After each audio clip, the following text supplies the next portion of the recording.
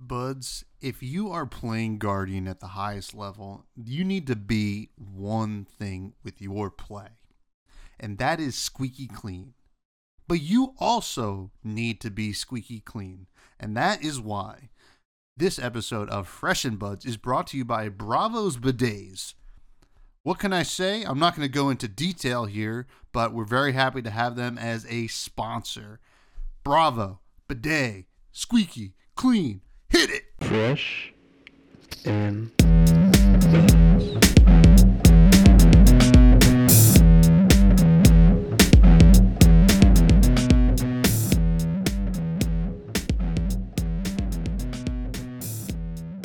All right, folks, welcome back to yet another episode of Fresh and Buds. I'm your host, Tommy Fresh, and you are all of my buds. And today we have a rather new bud for me. It's someone that I've been aware of for a very, very long time. It is Mr. Sam O'Byrne of, well, many, many casting booths and the YouTube channel 3 Floating. How you doing, buddy? I'm good, man. I'm so happy to be a new bud. It's great to bud here. Yes. You know what? Let's just wrap it up. All right. Let's just call it a day. That's it for me, folks. Thanks. Jesus Christ. Man, leave it in.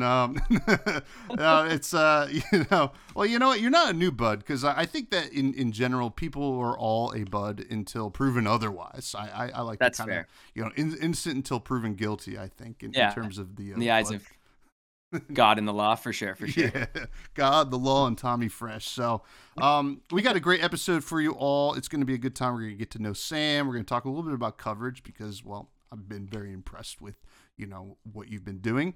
And we're going to have a good time. But I just want to, before we get into it, just shout out to everything that you can find in the show notes, which is going to be everything in the link tree, the Buds Discord, the, YouTube links, Twitter links, all that stuff is in there. Please check it out. It's the best way to support the show. There is a Patreon link. It's on pause right now, but I think in 2024 it'll go back up with some new cool stuff. And all of that is great and wonderful. And also, Gary, aka Mr. Viz, and I have started the live show, The Bud Rush Bellow, again this month, 9 o'clock. We're trying to do 9 o'clock Eastern on Wednesdays. So please check that out. And there's also a Riptide deck tech up from the Realm Rumble Brawl. So all fun stuff on the YouTube, but what is more fun? That is Mr. Sam O'Byrne. So what's going on? How are you, first of all? What's how you doing?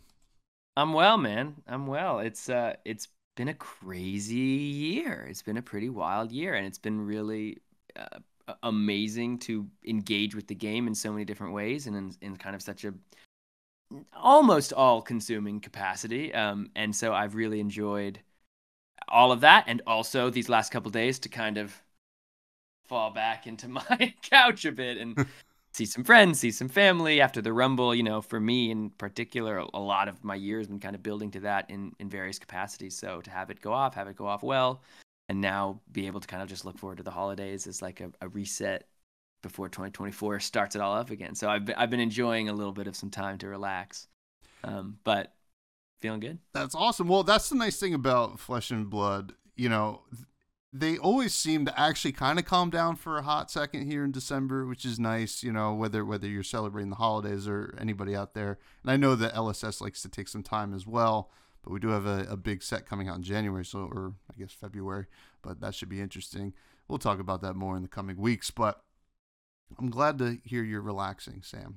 That's very nice to hear. So let's get to know you, the man behind the booth, man behind the screen. For a lot of people, I want to know first, when did TCGs come into your life? Were you a TCG gamer player before Flesh and Blood? Yeah, I definitely was in a super different kind of capacity. I started pretty young. My dad is a psychologist and had some kids in his practice that he learned Magic the Gathering in order to connect with better. These kids were, in some ways super into Magic, and so he's really works a lot with young men and young children, and so he learned the game to be able to play the game with them and then chat with them while they're playing and connect them a little more. And so he taught me because I was a super nerdy little kid and he just thought I would like it. And I was pretty young, but dude, it just blew my brain wide open. Just like looking at those cards. I still remember being a little kid and like looking at just the big mana symbols on the lands and just being like, this is the coolest thing in the world. I'm harvesting mana from the land itself, and then I play the creature. I was just like, this is so cool. I had no idea really what I was doing, but I just loved it. Yeah, and I just kind of played on and off. Played a lot in high school. Got a lot of my friends in the theater program into it in high school. I taught it like I kind of liken it to a little like anime. Like we would all like go to theater class, and then at lunch there'd be like 9 games of Magic the Gathering, and then we'd finish school and there'd be like we'd all be right next to the the theater, like playing our games, trading our cards, and we were getting our cards taken by the teacher because we were playing, under the bleachers, and then we'd literally like run operations to get them back from under our director's nose. So I played a lot in like high school, and then kind of stopped until 8 months before Flesh and Blood when I got a little bit back into Magic, started playing Commander, and wasn't finding that Commander was really doing it for me, and then found the professor's Learn to Play Flesh and Blood video, and that was kind of it. Well, that's really cool because actually it reminds me of a lot of my early days of Magic as well, right? I played, I really got into it in high school, right? And I was in band, and that was, and the band teacher let us eat lunch in the band room, and of course it was like 10 minutes of lunch, and the rest of the lunch was, or like the lunch period was playing Magic with your buddies, and that's really the kind of aspect of trading cards that I really fell in love with. Obviously I'm a huge fantasy person, and like that thing that you're talking about, like looking at these large symbols and like I'm doing all these things, but like somehow it's translating into a game is amazing. And Magic did it really well for a very long time. And then, for whatever reason, it didn't feel the same, maybe the overuse of online gaming or something like that. But Flesh and Blood, something that you seem to have fallen in love with, does it so well, right? Like what do you think it is about Flesh and Blood that allows people to kind of really feel like they're doing the thing that they're playing? Oh, dude. I mean, it's just like so inherent within the game design. Just the way that when you play a certain class, you feel as though you are just embodying what that thing is supposed to be doing in a grand story context. I mean, I don't quite know how to describe it beyond they've just kind of nailed it. They're just tapped in, bro. Like you're playing in Mechanologies, you're literally like like you literally feel like you're like constructing this whole knobs and wires, and when you're playing a wizard, you're like above the battlefield, like sending arcane damage they can't even block with their cards. They have to like, I don't know, it just feels, you're playing these big dragons that are made of ash, but if you block it with a 6 power attack, you've like, your attack is strong enough to cut through. Like that's just like the part of me that's, a storyteller, and like, I play Dungeons and Dragons for a living, right? Like that part of my brain just fires off when I'm playing this game. So they just kind of nailed it in that regard. Yeah, the Dungeons and Dragons kind of comparison really always rings true, right? Because like a lot of other trading card games, like Magic or whatever, has a lot of those elements, but like the idea of like you are this person, this hero, and then you have like these really cool weapons. You get and maybe like when you're cracking packs, almost like I'm looting this. Or you're maybe not looting, but for sure, yeah. Well, honestly, and like I remember when I was getting my first legendary equipment, and like I had purchased. I mean, I remember kind of the most expensive card I'd maybe ever purchased, like $50 Magic card, and I was like, okay, like here we go. It just becomes a different thing in Flesh and Blood pretty quickly. But when I bought my first couple legendaries, I remember feeling like I have purchased this like legendary armor piece, and it's valuable, and I equip it, and it's like I've invested my gold into my grasp of the Arknight, and now when I go to battle, like I have this powerful legendary item, and it cost me $90. Like, even that, like you feel like when you open that, especially in the earlier days when legendaries were more rare, like you feel like you've pulled something that is this like legendary piece of equipment that has a lot of value and is this rare artifact. Even that I think is pretty cool in the inherent design of the game. Absolutely, and they really knock it out of the park with, the feeling that people get, that feeling that you're describing right now, like, oh wow, look at this, like actual, and I only need one, right? Like I just need one, which is so cool. Mm-hmm. and it's like, I'm kind of like, putting them, when you're putting them away, you're just like taking extra care. It's like going into a chest, and totally, dude. Maybe one day me and you will bury our legendaries out on an island, and X marks the spot for for the upcoming gamers. Now, you mentioned that Flesh and Blood was introduced to you from the Professor. Obviously you mentioned Commander. You're playing a little bit of that. Commander leads to the Professor. The Professor leads to Flesh and Blood. And we've heard a lot of that over the years for Flesh and Blood, which is excellent. Now, you are a content creator too, and you are no stranger to the camera, from, obviously some career stuff you've done, which seems like a nice thing to have for content creation. What made you want to create content for this game?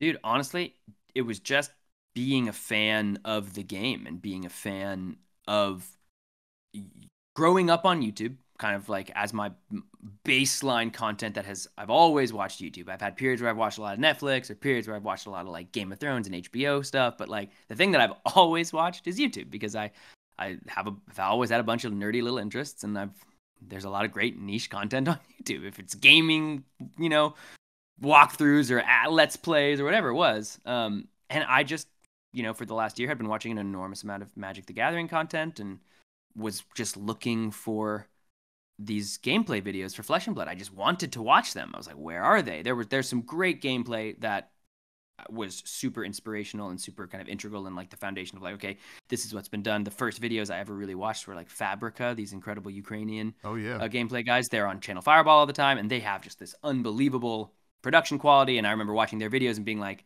this is so cool. I have no idea what's going on, because I just hadn't learned the game yet. And so I was just like, I wanted to understand what the cards did. And, the Blade Break series that the Spike Feeders were doing at the time and still are, there's this great stuff out there, but I just wanted that, like, kind of flagship gameplay show. I just wanted to watch it. And I was like, well, nobody's made it yet. This thing is still pretty new. So if we make it, perhaps it won't get lost in a shuffle of, if we wanted to make I would never have any desire to make a new Magic show. There's 1.5 million of them, And I kind of fell out of love with that game pretty quickly.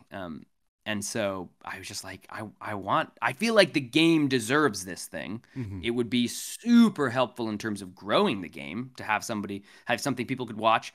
Even if you don't really know what's going on, hopefully it entertains you, just like from the kind of, show of it. And it was just mostly like, I just think this should exist for this thing.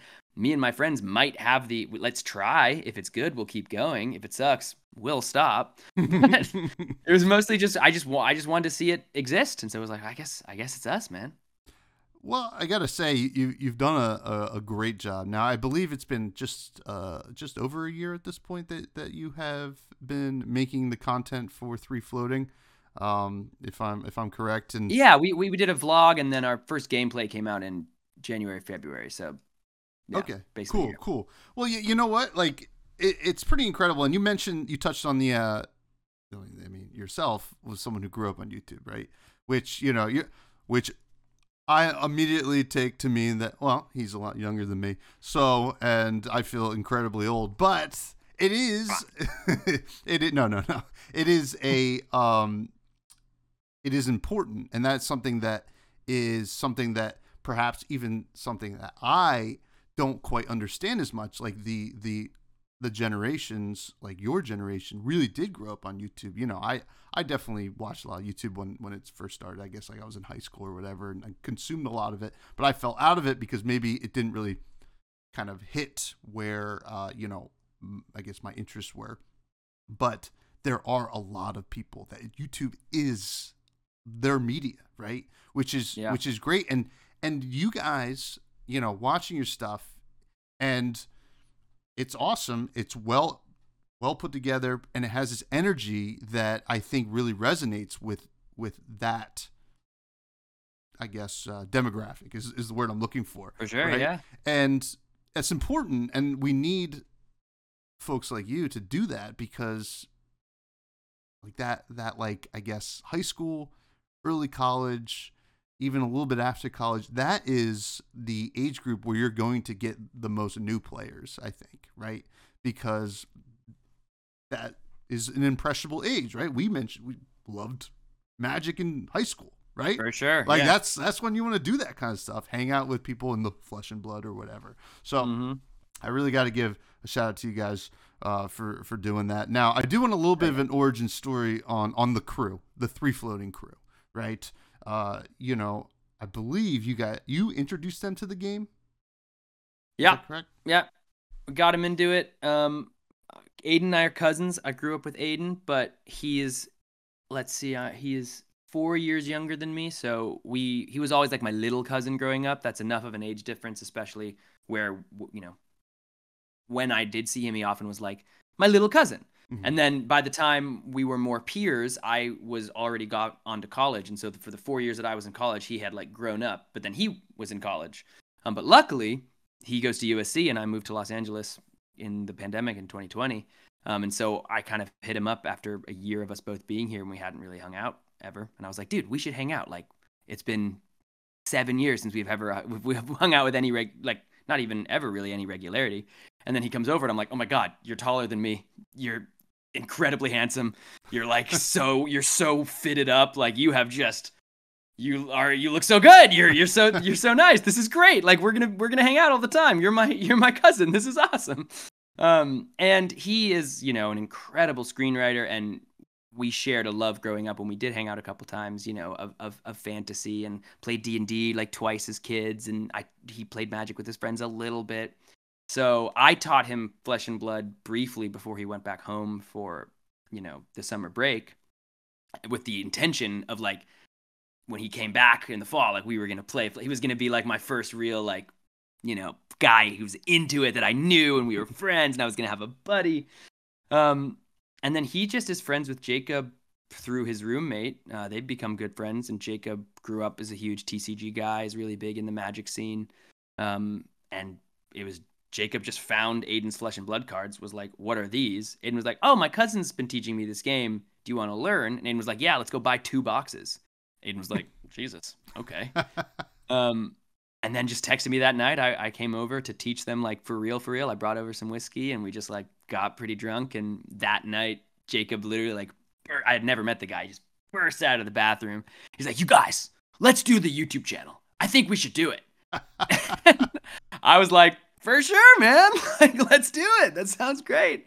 And we went to Worlds, and 3 weeks after that, and we shot our first vlog and started dreaming up the gameplay series, and that was kind of that. Yeah, well, that is pretty incredible, and I love to hear that. I didn't know that you and Aiden were cousins, actually. Yeah. Which is really, really cool to hear. My best friend in the world, 2 of my best friends in the world are 2 of my cousins, right? And I played with one of them. I played a lot of Magic, and actually, I had him on this show. He's been very busy, so he can't even really get into a TCG. But I had him on the show. I was like, I'm pitching Flesh and Blood to you as someone, cool. And that was like a lot of fun. It didn't really work because he doesn't have any time to play. But for sure. He's like, yeah, I do like this game, but I can't do it. Yeah, but that's awesome that you planted the seed. Right, and it actually worked. Totally. Right, like sometimes you try the Inception thing and it doesn't work, but it's always nice to hear when it does. Yeah, well, I think honestly, like this game, like if people just really love TCGs, or they're just this kind of person and they try it, it's pretty hard not to be like, I like taken in by just the kind of beauty of how it plays and just how different it is. Like Jacob he grew up playing TCGs, loves them, and that night got so into it, realized how incredible it was that he wanted to just like send it. He was like, here we go. Like I'm building Fi. Like I'm in. Like let's go to Worlds. I was like, holy shit. Okay, let's do it. Well, yeah. You also need those people too, right? Like all in. Like let's go. Yeah. And 100%. That is amazing. Now, besides the YouTube channel, you have become, in my opinion, quite the prolific caster as well.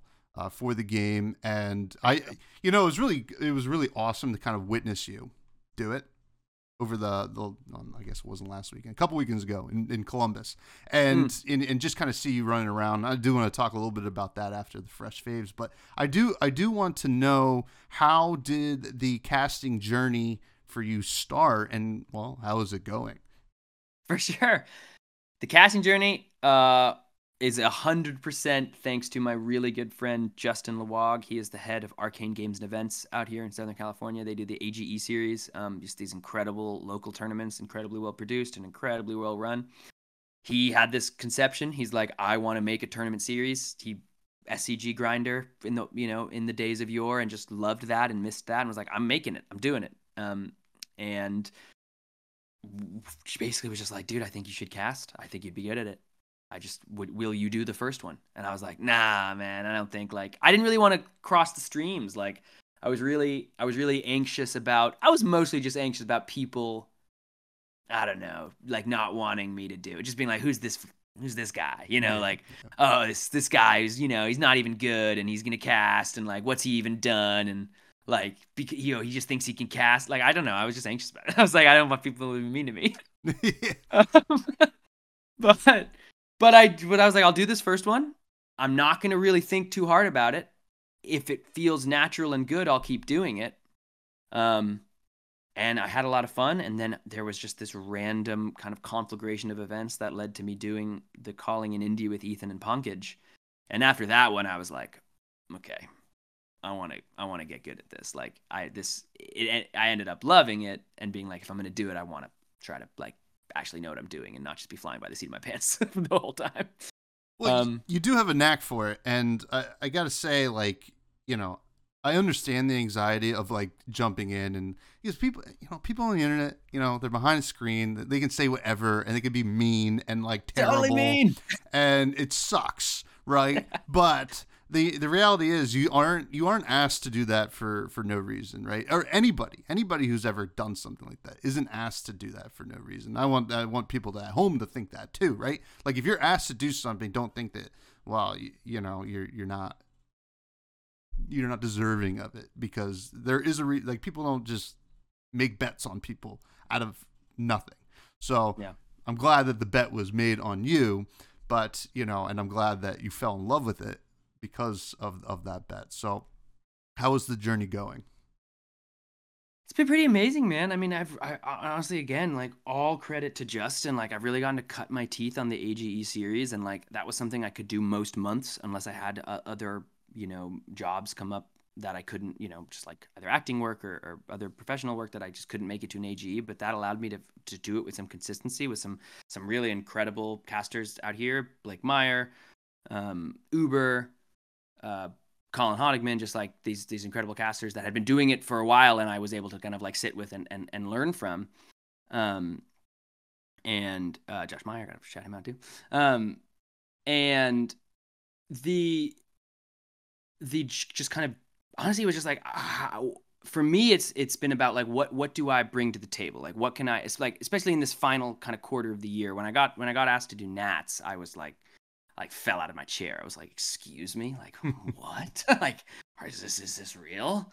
And that I was pretty focused on that, on like, I really wanted to like learn Monarch, and like, I wasn't playing the game when Monarch was first. I started with Tales of Aria.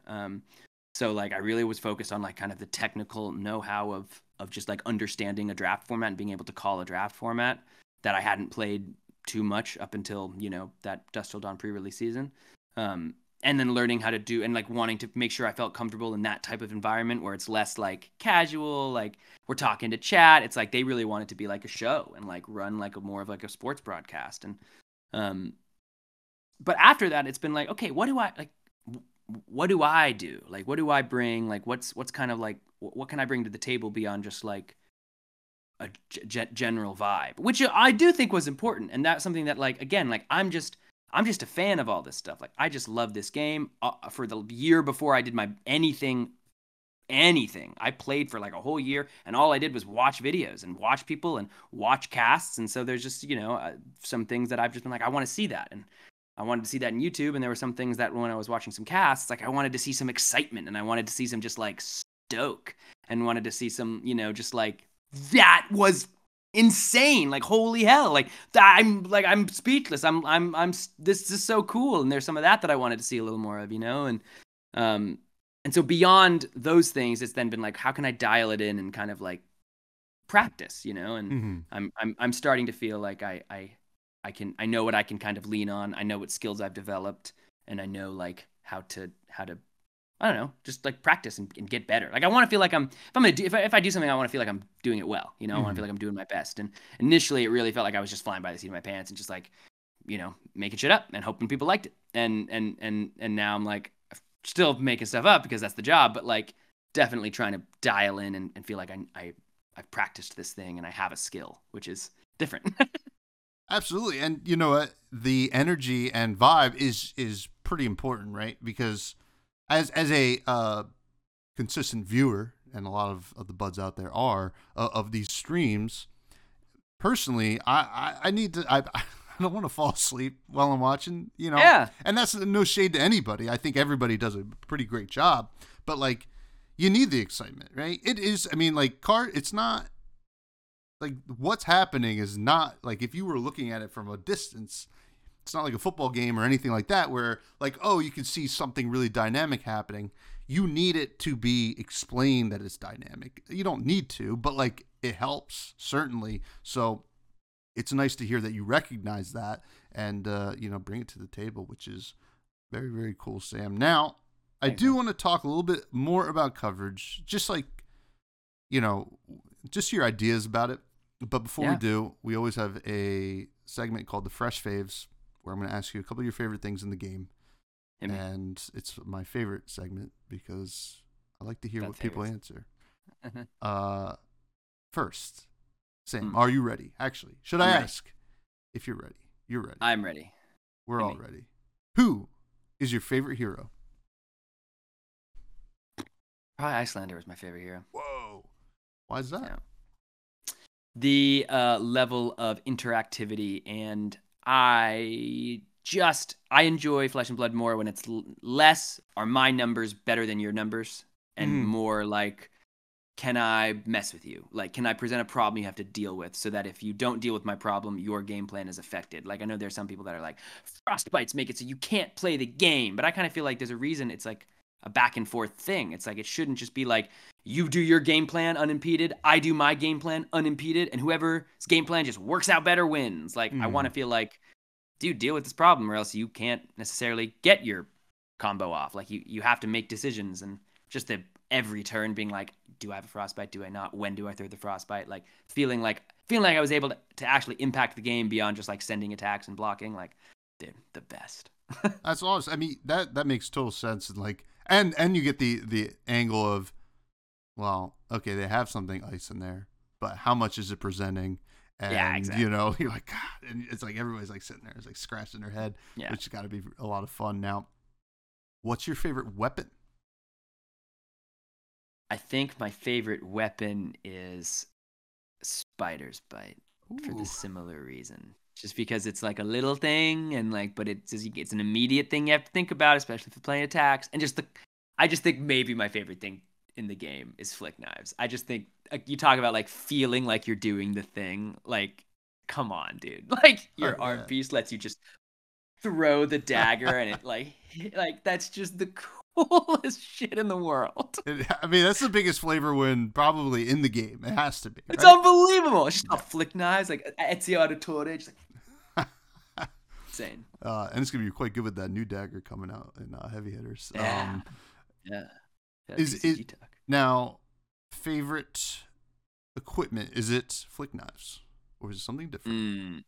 Because there's a lot of great options. There's a lot of great options. My favorite equipment is Find All Spring to. No, I'm kidding. Probably Flick Knives, unless something just pops into my head in the next 30 seconds. I do think there's something incredibly cool and fun about flicking a dagger. Even, oh my God, when I was watching the Melbourne Calling and Ben Dodd flicked 2 daggers to eat 2 sand covers. I had never done that before. And I was like, oh, you brilliant, you guy, this is amazing. And then I did it to win, like, I've used that to win like 2 games since. And then just like, that's just so cool. It's just got so many effects. Doing it in response to the the D react. So cool. Awesome. I think it's probably Flick Knives. Great answer. Great answer. Yeah. Now, what is your favorite run-of-the-mill card? The cards that you put in your deck, whether it's a non-attack action, attack action, instant, D-reacts, whatever. I mean, dude, it's probably. I mean, Command and Conquer is a horrible answer. It's just a.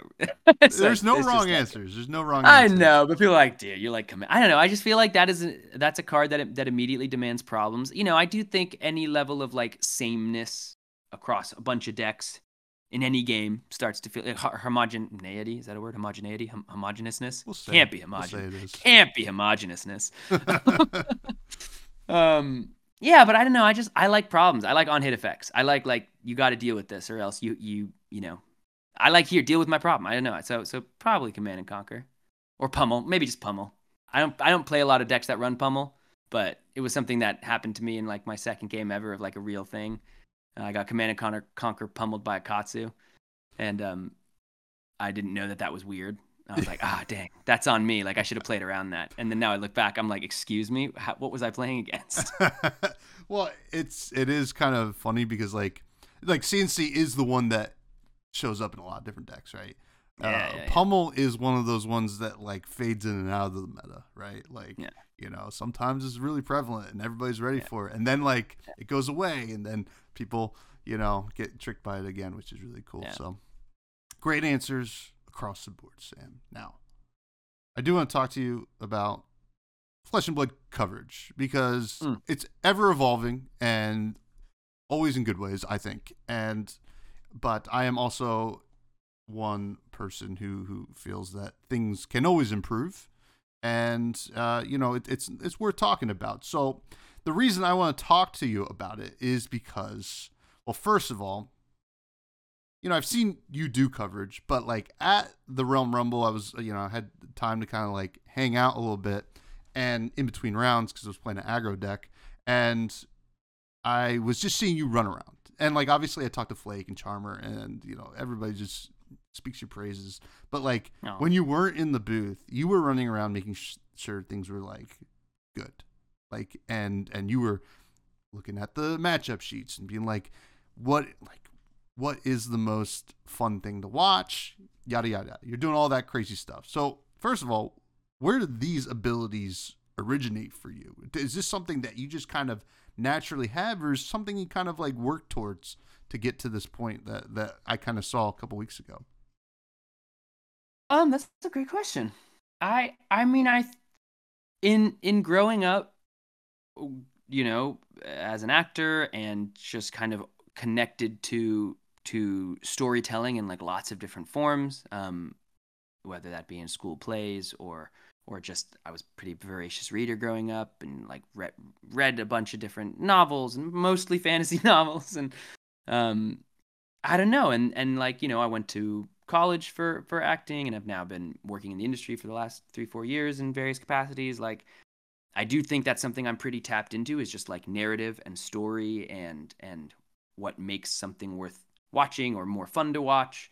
And I think in terms of like Flesh and Blood, and, you know, for the Rumble was the first time I had any more responsibility beyond really just casting. I was, you know, kind of trying to, not like the technical elements of like the stream and the OBS, like I wasn't on that, but I was on the, you know, kind of directing a lot of like the games and, you know, just making sure the stuff was in the right order and that people had breaks and stuff like that. I think a lot of that though is just from watching an enormous amount of Flesh and Blood. Like I watch all the streams. I'm on Nathan Crawford streams. I was in Ray Adams streams when she, you know, was just beginning. And like anytime there was like something to watch, I'll be watching it, you know? And so I watch it all the time. I'm watching all the random little Battle Hardened streams. And if I see a link just like pop up in my For You for Twitter, I'm like, oh great, there I can watch that. And so I just think, I mean, not just like what would I want to watch, but just like as a viewer, like I think it's easy for me to put myself in the position of someone who's watching because I do it all the time. And and there are times when I'm watching something, I'm like, wow, come on, like that's not what we want. And like I'll see the chat be like, that's not what we want. And like sometimes it's impossible. You got to put, you know, there was in the old days, you got to put 2 Lexis up sometimes. You got to get the Ultim on stream. Like it's just, you try so hard and you come so far, but in the end, it doesn't even matter. Like you just have to do it. But yeah, I think it just putting myself in the position of like what would be fun to watch. I watch all the time, and you know, I consider myself a fan first and a player first, and then like let those philosophies guide decisions that I make in those contexts. Well, you do it so well, and I think this is why I wanted to talk to you about it, because you understand, right? And like you said in your Linkin Park reference there, that you can only do so much sometimes, which is understandable. Yeah.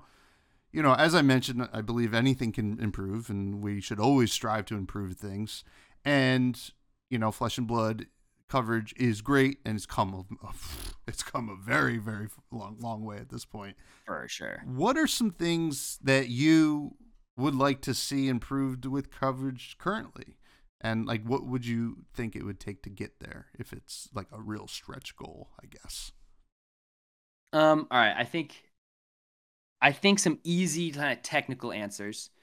Just imagine an Arsenal cam, right? Like the poker style. Yes. Like, let's check out the Arsenal. Tap, boop, we can see it. Mm-hmm. And we have some things in the works. I've had some conversations with people. That might be a reality in the future in various capacities. And I we'll see.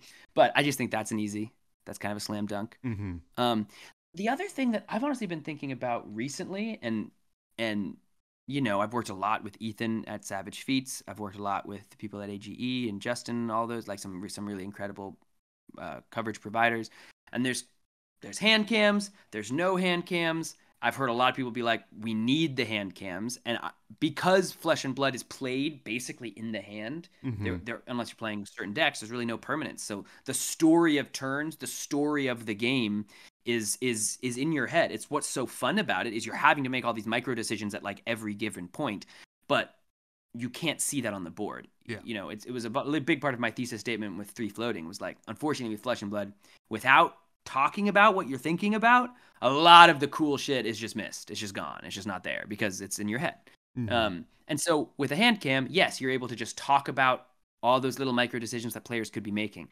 I am finding that instead of being like, oh my God, it's Art of War, we're like, oh, he drew the Art of War. Okay, so now what's going to happen? And then it's like, and there's the Art of War that we knew was coming. Mm-hmm. So I'm finding like maybe I'm missing some of that. Like, oh my God, he had the Razor Reflex. Like that moment could be so cool as a viewer, could be so cool as a broadcaster to get. When you have a hand cam, you have perfect information at all times. So I've been literally just thinking in the last week or two after the Rumble, like, what if we had hand cams sometimes? What if we could like ask for the hand cam as the broadcaster? Like, it's been 10 minutes. This Kano player is tanking till, he reaches Sub-Zero levels. Like, we gotta check out the hand, and Savage Feast, they do a great job. Like, they do have the zoom in functionality, but I'm wondering like what a broadcast would be like if you don't ask for the zoom in, you don't see the hand, but then if you need it, you can like audible it in. I don't know. I've been thinking about that as just like a potential way to like keep some of that excitement if you're wanting it, if it's a fast-paced game and you don't need the hand cam to fill 10 minutes of tanking time. But if I don't know. That's been something I've been thinking about. I don't know if it's correct, but I've been thinking about that these last couple of weeks. No wrong answers. And actually, I mean, I love that you brought that up. And like, I think like you're on the right track. I think fluidity is probably key there, right? Like being able to look at the hand, somebody decide that's worth showing, and somebody else deciding, or vice versa, and saying like, there's something cool happening here. It'll be better as a surprise. So yeah, right. You have to like kind of get some discretion there. But I love that answer. Now, is there any kind of mechanic, archetype, etc., that you think Flesh and Blood or LSS could consider designing or like thinking about to create more dynamic viewing experiences? And what made me think of this question is the wager mechanic. Yeah, coming up in heavy hitters, which seems like it's going to be kind of a wager and clash, I guess, will both be really interesting mechanics to watch on stream. Yeah, I think that's absolutely true. I think wager and clash are exactly the type of things that lead to like more like, oh, what's gonna happen? That's gonna happen, and there's no way to know the top of the deck, for the clash. I think wagering is super cool because you get to like talk about the difference between both heroes and their game plan. Like, how much does a gold token help player A versus player B, right? Like, those are just super important. Or just super interesting decision trees you can walk down as the casters, and it's okay that you just have to speculate, because that's what both players are doing in the moment. They're speculating, like player A is like, I think the gold token helps me out this much, and player B has to be like, does the gold token help them more or me more? So it's like fun that we get to do that too. I think more things like that make a lot of sense. I think things that are kind of, it's tough. I feel like Kano is like exactly both. Kano is both really good for coverage and really bad for coverage, because Kano's games can be really quick, and they can just be like, oh wow, they're dead. Now we have 45 minutes to fill. But they can also be like, oh my god, Kano's at 1, and they're able to combo off, and there's this incredible win that they kind of stole out of nowhere. If I was to guess, I'd have to imagine LSS is not thinking too hard about coverage as they design these heroes. But I also know that when you create a good product, the gameplay should be reflected by coverage no matter what. Like, it should just be cool. But that's, that is tough. I think the more information that both players either receive, you're able to kind of like, you're able to, I guess, speculate more easily and not worry as much about like taking too much time. If like, oh, he had to reveal that ice card, so player B now knows that the card that's getting arsenaled is just a frosting, so that's going to let them block or pitch differently to this Aether Ice Vein. Like that is cool to be able to go down. But I don't know, maybe a good answer is just like less aggressive cards, because like aggro mirrors can be somewhat tough for coverage, because they're just, when nobody's blocking and there's no real decision points beyond just like whose deck draws better, that sometimes those are games of Flesh and Blood, and those aren't great for coverage. So like, if there are heroes and sets that lean a little more mid-rangey, that's definitely better for coverage, I'd say. Yeah.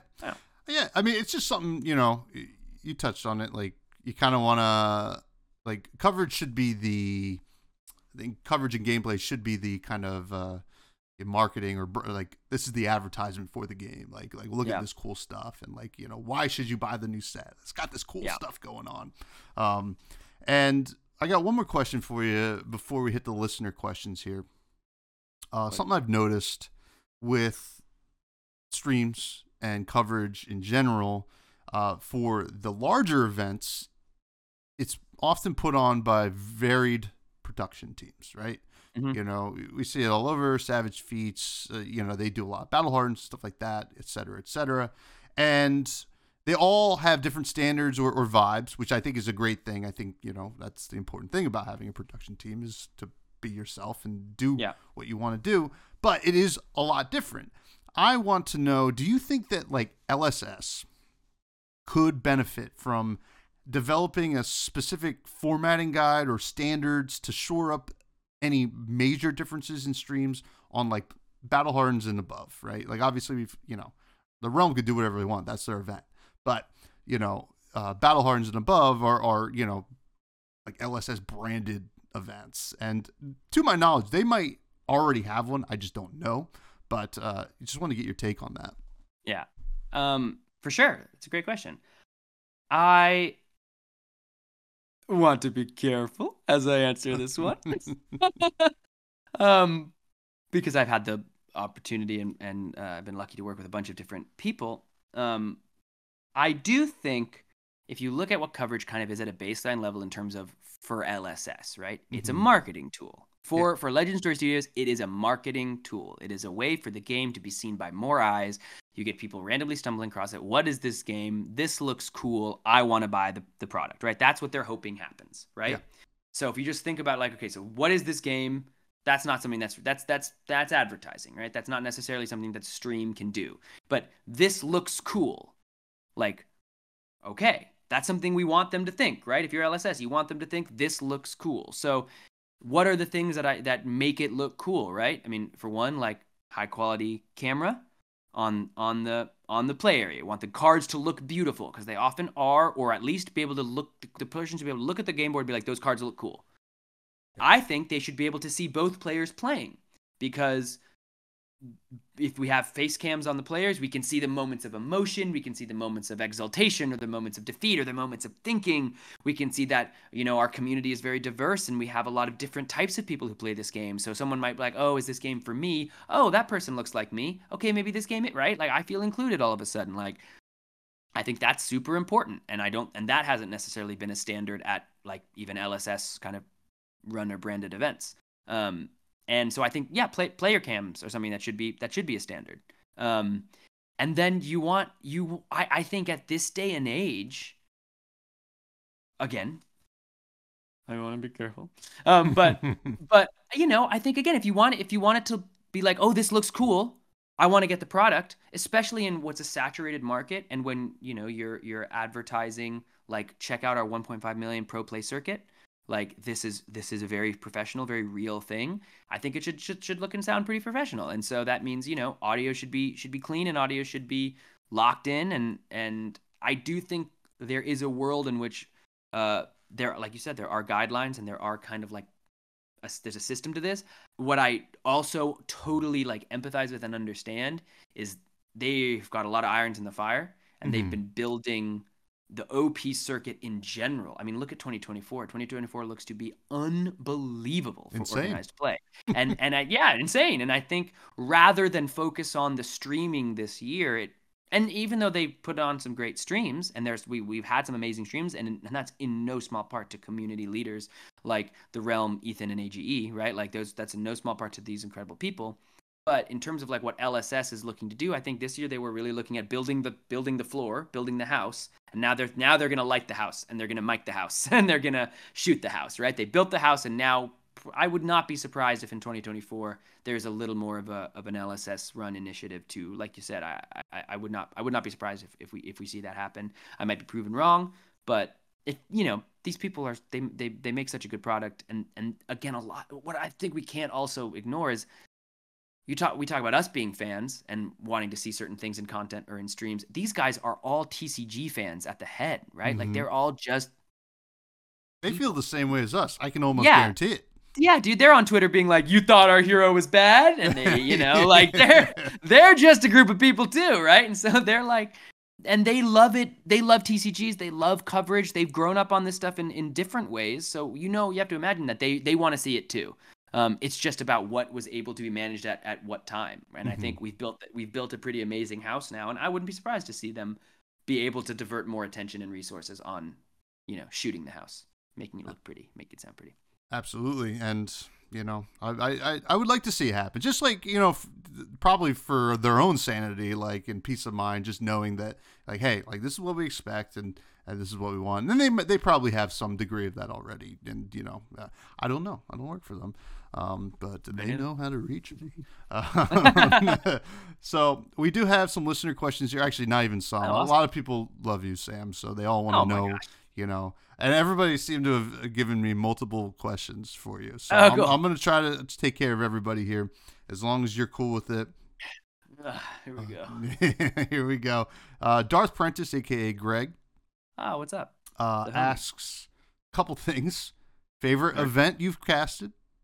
I'll let you finish. I'll hit him with you one at a time. Oh, okay. Favorite event I've casted? I mean, I'm going to cheat and say 2 because getting to do U.S. Nationals was like a total dream come true. Just a total like, oh my gosh, I can't believe I got this email. This is unbelievable. I mean, honestly, then getting to Taipei was also like, what is happening? Like, what's going on here, man? Like, it was really surreal, and I just felt so fortunate and so lucky. But I don't think that's the answer Mr. Prentice wants. I think the honest answer, and this is I think the thing that I just had the most fun top to bottom, battle-hardened Cincinnati with Brody. The two of us, you talk about like having casters that they just love it. Like we were both like, this is a new Dusk Till Dawn meta. We're like watching Warmonger's Diplomacy get bought out as we're yelling about how it shuts down Lexi if she's got a thing flipped, right? We're just like watching it, then like the price spike. Like it was Brody's first event he'd ever done. I spent hours at Battle Hardened Los Angeles, literally hours trying to get him to do it with me. And he was like, I have to ask my mom. But then his mom said to do it. And we had just so much fun, just top to bottom, that whole event. So I think that's my favorite, like, just event I've gotten to do. That's a great answer. Now, who's your favorite co-caster? You gotta be kidding me. You don't have to answer this. You've casted with a lot of great people. So I've casted with so many great people. I've casted with so many incredible people. I think I will say I don't think I have necessarily. I can't say I have a favorite, but I think someone is the best, just the best at it, and I think it's Ponkage, man. I think Ponkage is tip top. Ponkage is one of the best players in the world, and it's apparent. Mm-hmm. Like, he wins events when he doesn't even get to play that much, and his insight is so spot on, and he delivers it in a way that is able to be understood by the layman. And he's fun, and he's funny, and he's like able to like laugh at himself and make jokes and like be engaging on stream. Like, I think he's tip top. I we're not necessarily like just partners, the two of us, but like getting to do Nats and be partnered up that whole time, getting to do indie with him, like that feels a little like my partner in this industry. Even though it's not how the jobs always work out, but like that's someone that I feel like we're a little team, which makes me feel really good, and I love working with him. But even just regardless of that, like, everybody's incredible, and there's so many great casters, but I just like that boy, like I love him. Like, I think he's the best. So I'm gonna give him his flowers. That's a great answer, and I would love to get him on the show. I want to meet him. Obviously, I haven't met him in person. Somehow, I've been to a million events, and he's a genius. He's like got a really high paying job, and like a really like not even just that, like a really important. Like, he's just genius. So he's working all the time. And then Greg also asked, this is a joke here, did you know that this is not a weed podcast, Fresh and Buds? I know that it is often mistaken for it. And, I don't judge anybody for partaking, but this is a Flesh and Blood podcast. Yeah, no, I knew that. I think I knew that. I don't think I had that misconception. I don't do myself a lot of favors because I talk about food at the end of every episode, and my cadence is also not the most upbeat. I think you're good. Nobody's out here thinking I'm running a cocaine podcast. So, Sniff and Snort, the Flesh and Blood podcast. Sniff and Snort. Next question comes from Flake. Yeah. He's a community member. I've maybe met him a couple times. I've heard of the guy.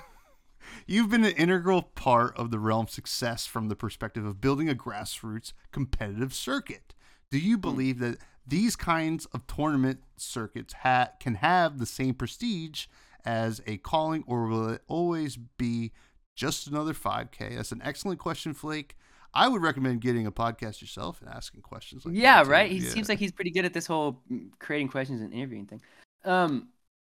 I think it's always going to be a different level of prestige. Mm-hmm. I don't want to say like it will ever be the exact same, because I think that would be disingenuous. I think like there's always going to be something special about a calling and a pro tour, right? And like even a battle hardened, like, and just in terms of like the thing, like the thing, right? Like the tournament series. Like, I just think that will always have its own special prestige. But I do think I've been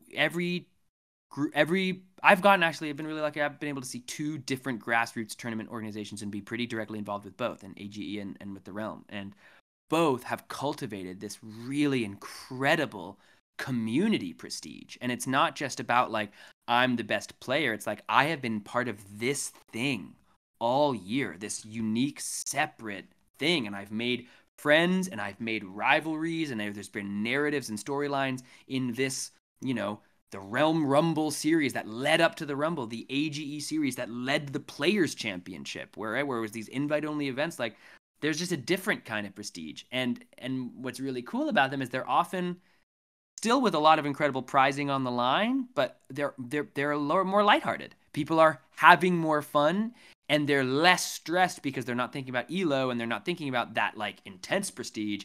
It's the like bud prestige, right? It's the like, I'm here, it's I'm here to kick your ass, man. Like, we've been traveling these events all year together, and we, and I think that's different and freaking awesome. Like just seeing it, like just the energy in both of those series. You know, I mean, the Realm Rumble this last weekend, the amount of like huge names, big like Pro Tour winners, like world's top 8, like people that were like, this was the most fun tournament I've ever been to, or the most fun tournament all year. Like that was like a chorus across the weekend, which was just like for all of us involved in the creation of it, like, oh my God, couldn't ask for anything more. And I think that's a huge part of what the goal is for these community run tournaments. They're community run. They're for the community. They hope people have fun. So yeah, I think it's always gonna be different, but it's still a very like exciting, special thing. Yeah, well, they're certainly onto something. I mean, I know I had a blast, and I can't wait for the next one, especially the 50K next year. It's gonna be awesome, insane. This question comes from Crixus. And all these questions come from the Buds Discord for anybody who's ever wanting to submit a question for this show. What inspired you guys to make such amazing gameplay content? And were you expecting so many people to use your content to learn more about playing different heroes? Well, you know, what inspired us was what we kind of touched on earlier, just wanting to see it ourselves. I mean, honestly, I would say it feels weird to say no. I wasn't expecting people to use it to learn, but we have been somewhat intentional in wanting to be like not necessarily a learn to play gameplay series. Like we're not trying to talk to a brand new player again, because we're kind of making the videos we want to see and like we all play. So like we want people to be able who are just in the game to watch it and enjoy it. And like if every video I was watching for a gameplay series was like really walking you through as if you were a brand new player, I would be like, oh, well, it's not for me. I'm not a brand new player. But we've gotten a lot of people come up and be like, I learned the game through your videos. I found the game and learned the game through your videos. I learned this. I picked up the hero because you played it on the, like, that has been honestly surprising and wonderful and like really moving, because we definitely wanted to grow the game, but I just didn't really put 2 and 2 together. That would mean that people would like be learning the game from it. Like I got people would like go find learn to play content, but I'm so glad that people are still learning the game and people are getting just entertainment value like we kind of intended, beyond like not as a learn to play experience. Yeah, so it's been, I don't think I really expected it, but it's been wonderful. I couldn't ask for it for anything more. Yeah, and it's cool. And people are different learners, right? You know, some people want to go to class, some people want to have fun and learn that way. And then I think, you know, a lot of the people that are learning through you guys are those people. And there's nothing wrong with the other people. And there's nothing wrong with the people that are learning by having fun. These questions come from Sigma. Who asked, the first one is, do you have high ambitions as a Flesh and Blood player to win high tier events and be competitive, or are you just a fan of the game, prefer to be in the casting and creation side? Yes. Yeah. I do. I was expecting last year when this AGE series, I was so excited because I was like, I'm going to grind this, dude. Like, that's why I got into Flesh and Blood. Kind of like when I found the game, I was like, I want to play in tournament. I had never really had that with Magic. I was way too intimidated by the meanies in Magic and just the rude people. Like, I was like, I would never go and play at the store. Like, just could never be me. But in Flesh and Blood, I was kind of like, I totally want to do that. I want to go play. I want to be in the tournament scene. And then the year that I was really planning to send it was this year. And ironically, I did almost anything else. I played in so few tournaments because I was lucky enough to get to cast a number of them and get to work on the production side. But I totally want to. Totally want to. I'm a pretty competitive guy, and I really like.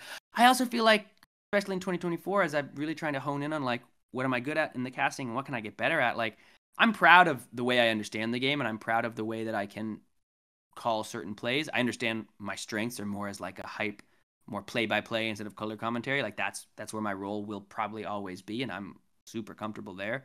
But I also want to. I want to feel like when I'm watching a stream that the casters know what they're talking about. And there are some people that are going to look at me, and until I've done something like top 8 something, they're going to be like, you don't know what you're talking about. And I know what I'm talking about. I know that I know what I'm talking about to whatever extent that is. And I know I'm not like some noob. Like I can freaking play for sure. But I haven't ever had the opportunity to test for a season, like really like test and like play a deck find the deck I want to play, learn, like have a freaking sideboard guide. Like every time I've ever played this game, I'm like, I got 72 cards. Now I'll take this out, I'll take that out. I'm just kind of like, I'm glad I win a bunch of games like that, and that feels really good. But like, I want to like get in there, man. So that's a goal of mine for 2024, 100%. Well, yeah, I think you could do it. Absolutely. Thanks, us Mr. creators, Top 16. Mr. Top 16. Oh, I don't want to, I don't want to brag. I see you out here. I see you out here.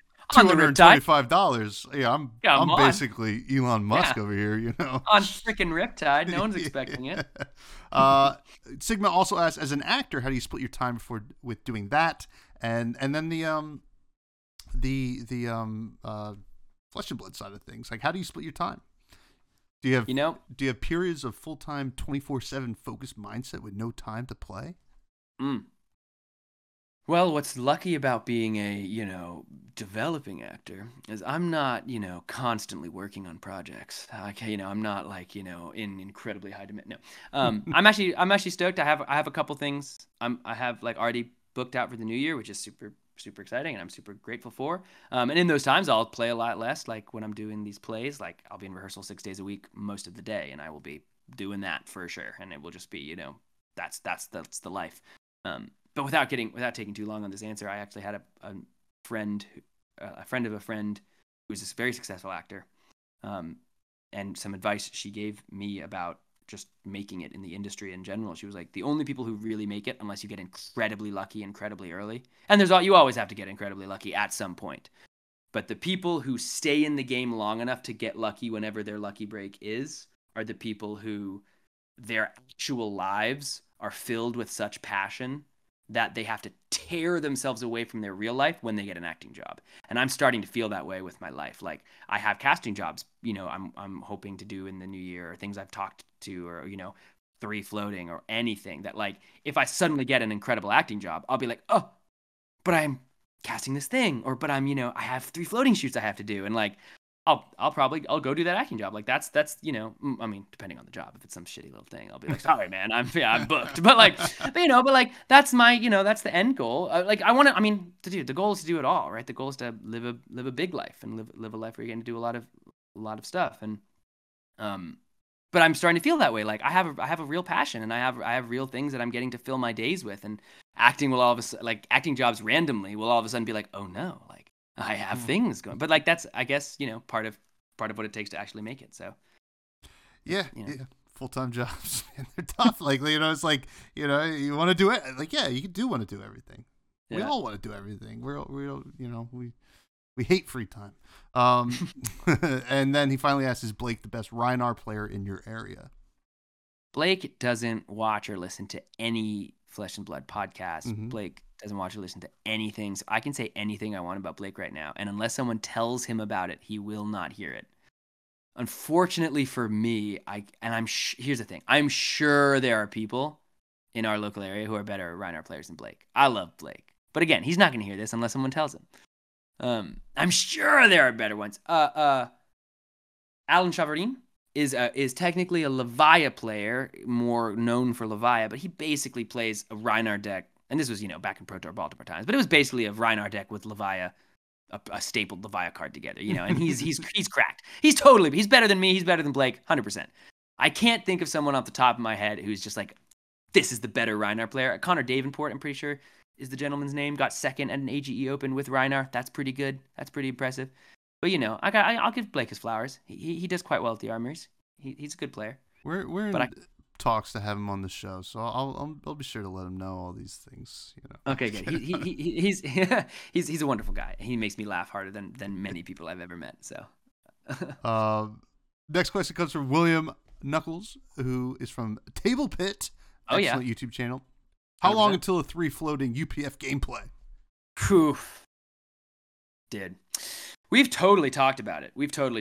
Short answer, and I hope this isn't a bummer answer, but short answer, like, what we love about the game is Classic Constructed. And our guiding mantra has been, in some small part, and not like we don't care what the audience wants, but it's been like, what do we want to see if we were the audience, right? And we want to see Classic Constructed as like a baseline. We totally had talked about doing the Professor product, with either some of our connections here in Los Angeles or people from the Magic community. But I don't really know. It's something we totally will want to do. I hope to do it. I think the thing that is, I don't want to say like more likely, but something that we're going to jump at is that whatever that PvE product is, man, like we're going to be all over that. Like Aiden and I played D&D together last night. Like he's in my like campaign I don't do for work. Like that's just for me and my friends. And like, Jacob similarly has been playing with us all summer when he hasn't had to work. So like whatever the player versus environment product is, like we will be doing that for sure. Jacob and Aiden, the first time they ever like played without me, they also had a few drinks and literally told me that when they were playing the Reinhardt versus Dorinthia product, they'd be like, and then I play second swing and I and Jacob would be like, and like they were literally just running around the room, just like making the cards with their body. So like we're really all about that. Hope to do UPF someday. I had so much fun with the Professor product. It's just not a format. I've played it once.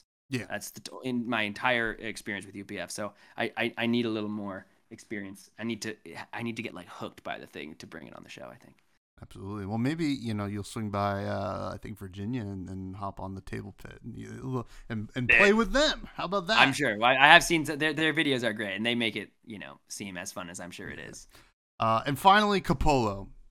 The old Capolo has a question. If you could pick a casting partner for the next AGE Open outside of the Flesh and Blood sphere, outside, not in, who would you love to cast with?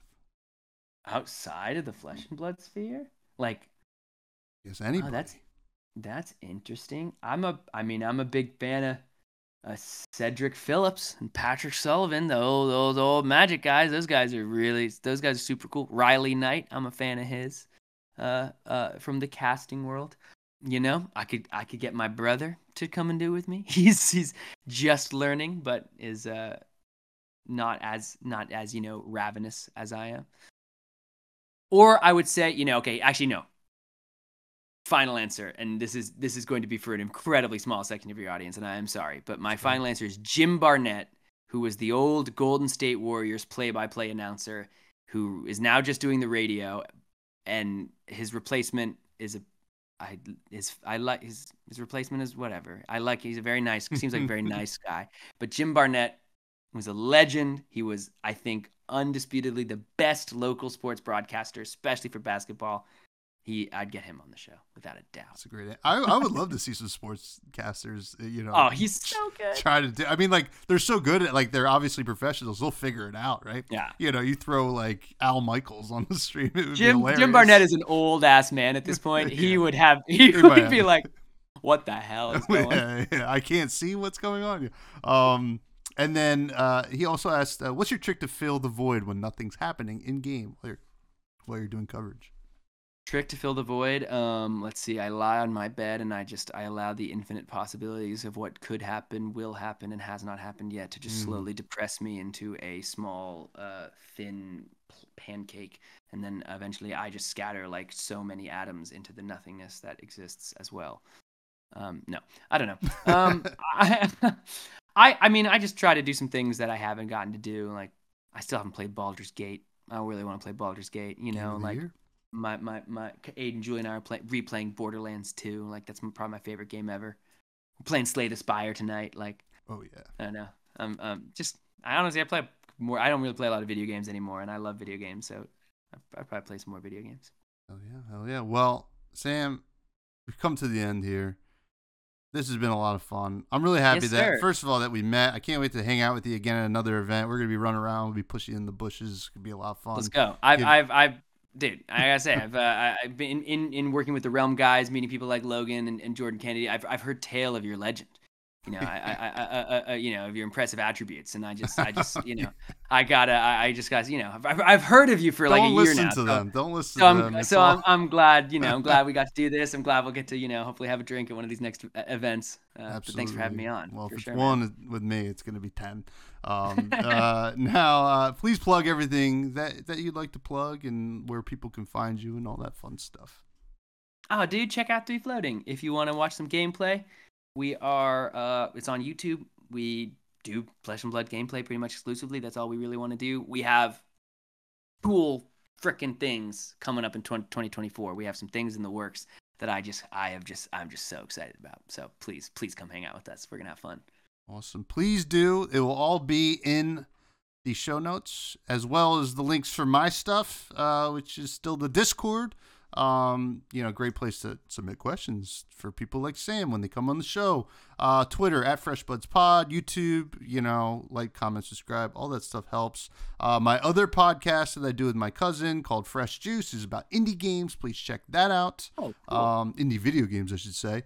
Yeah, cool. And that's a good time over there.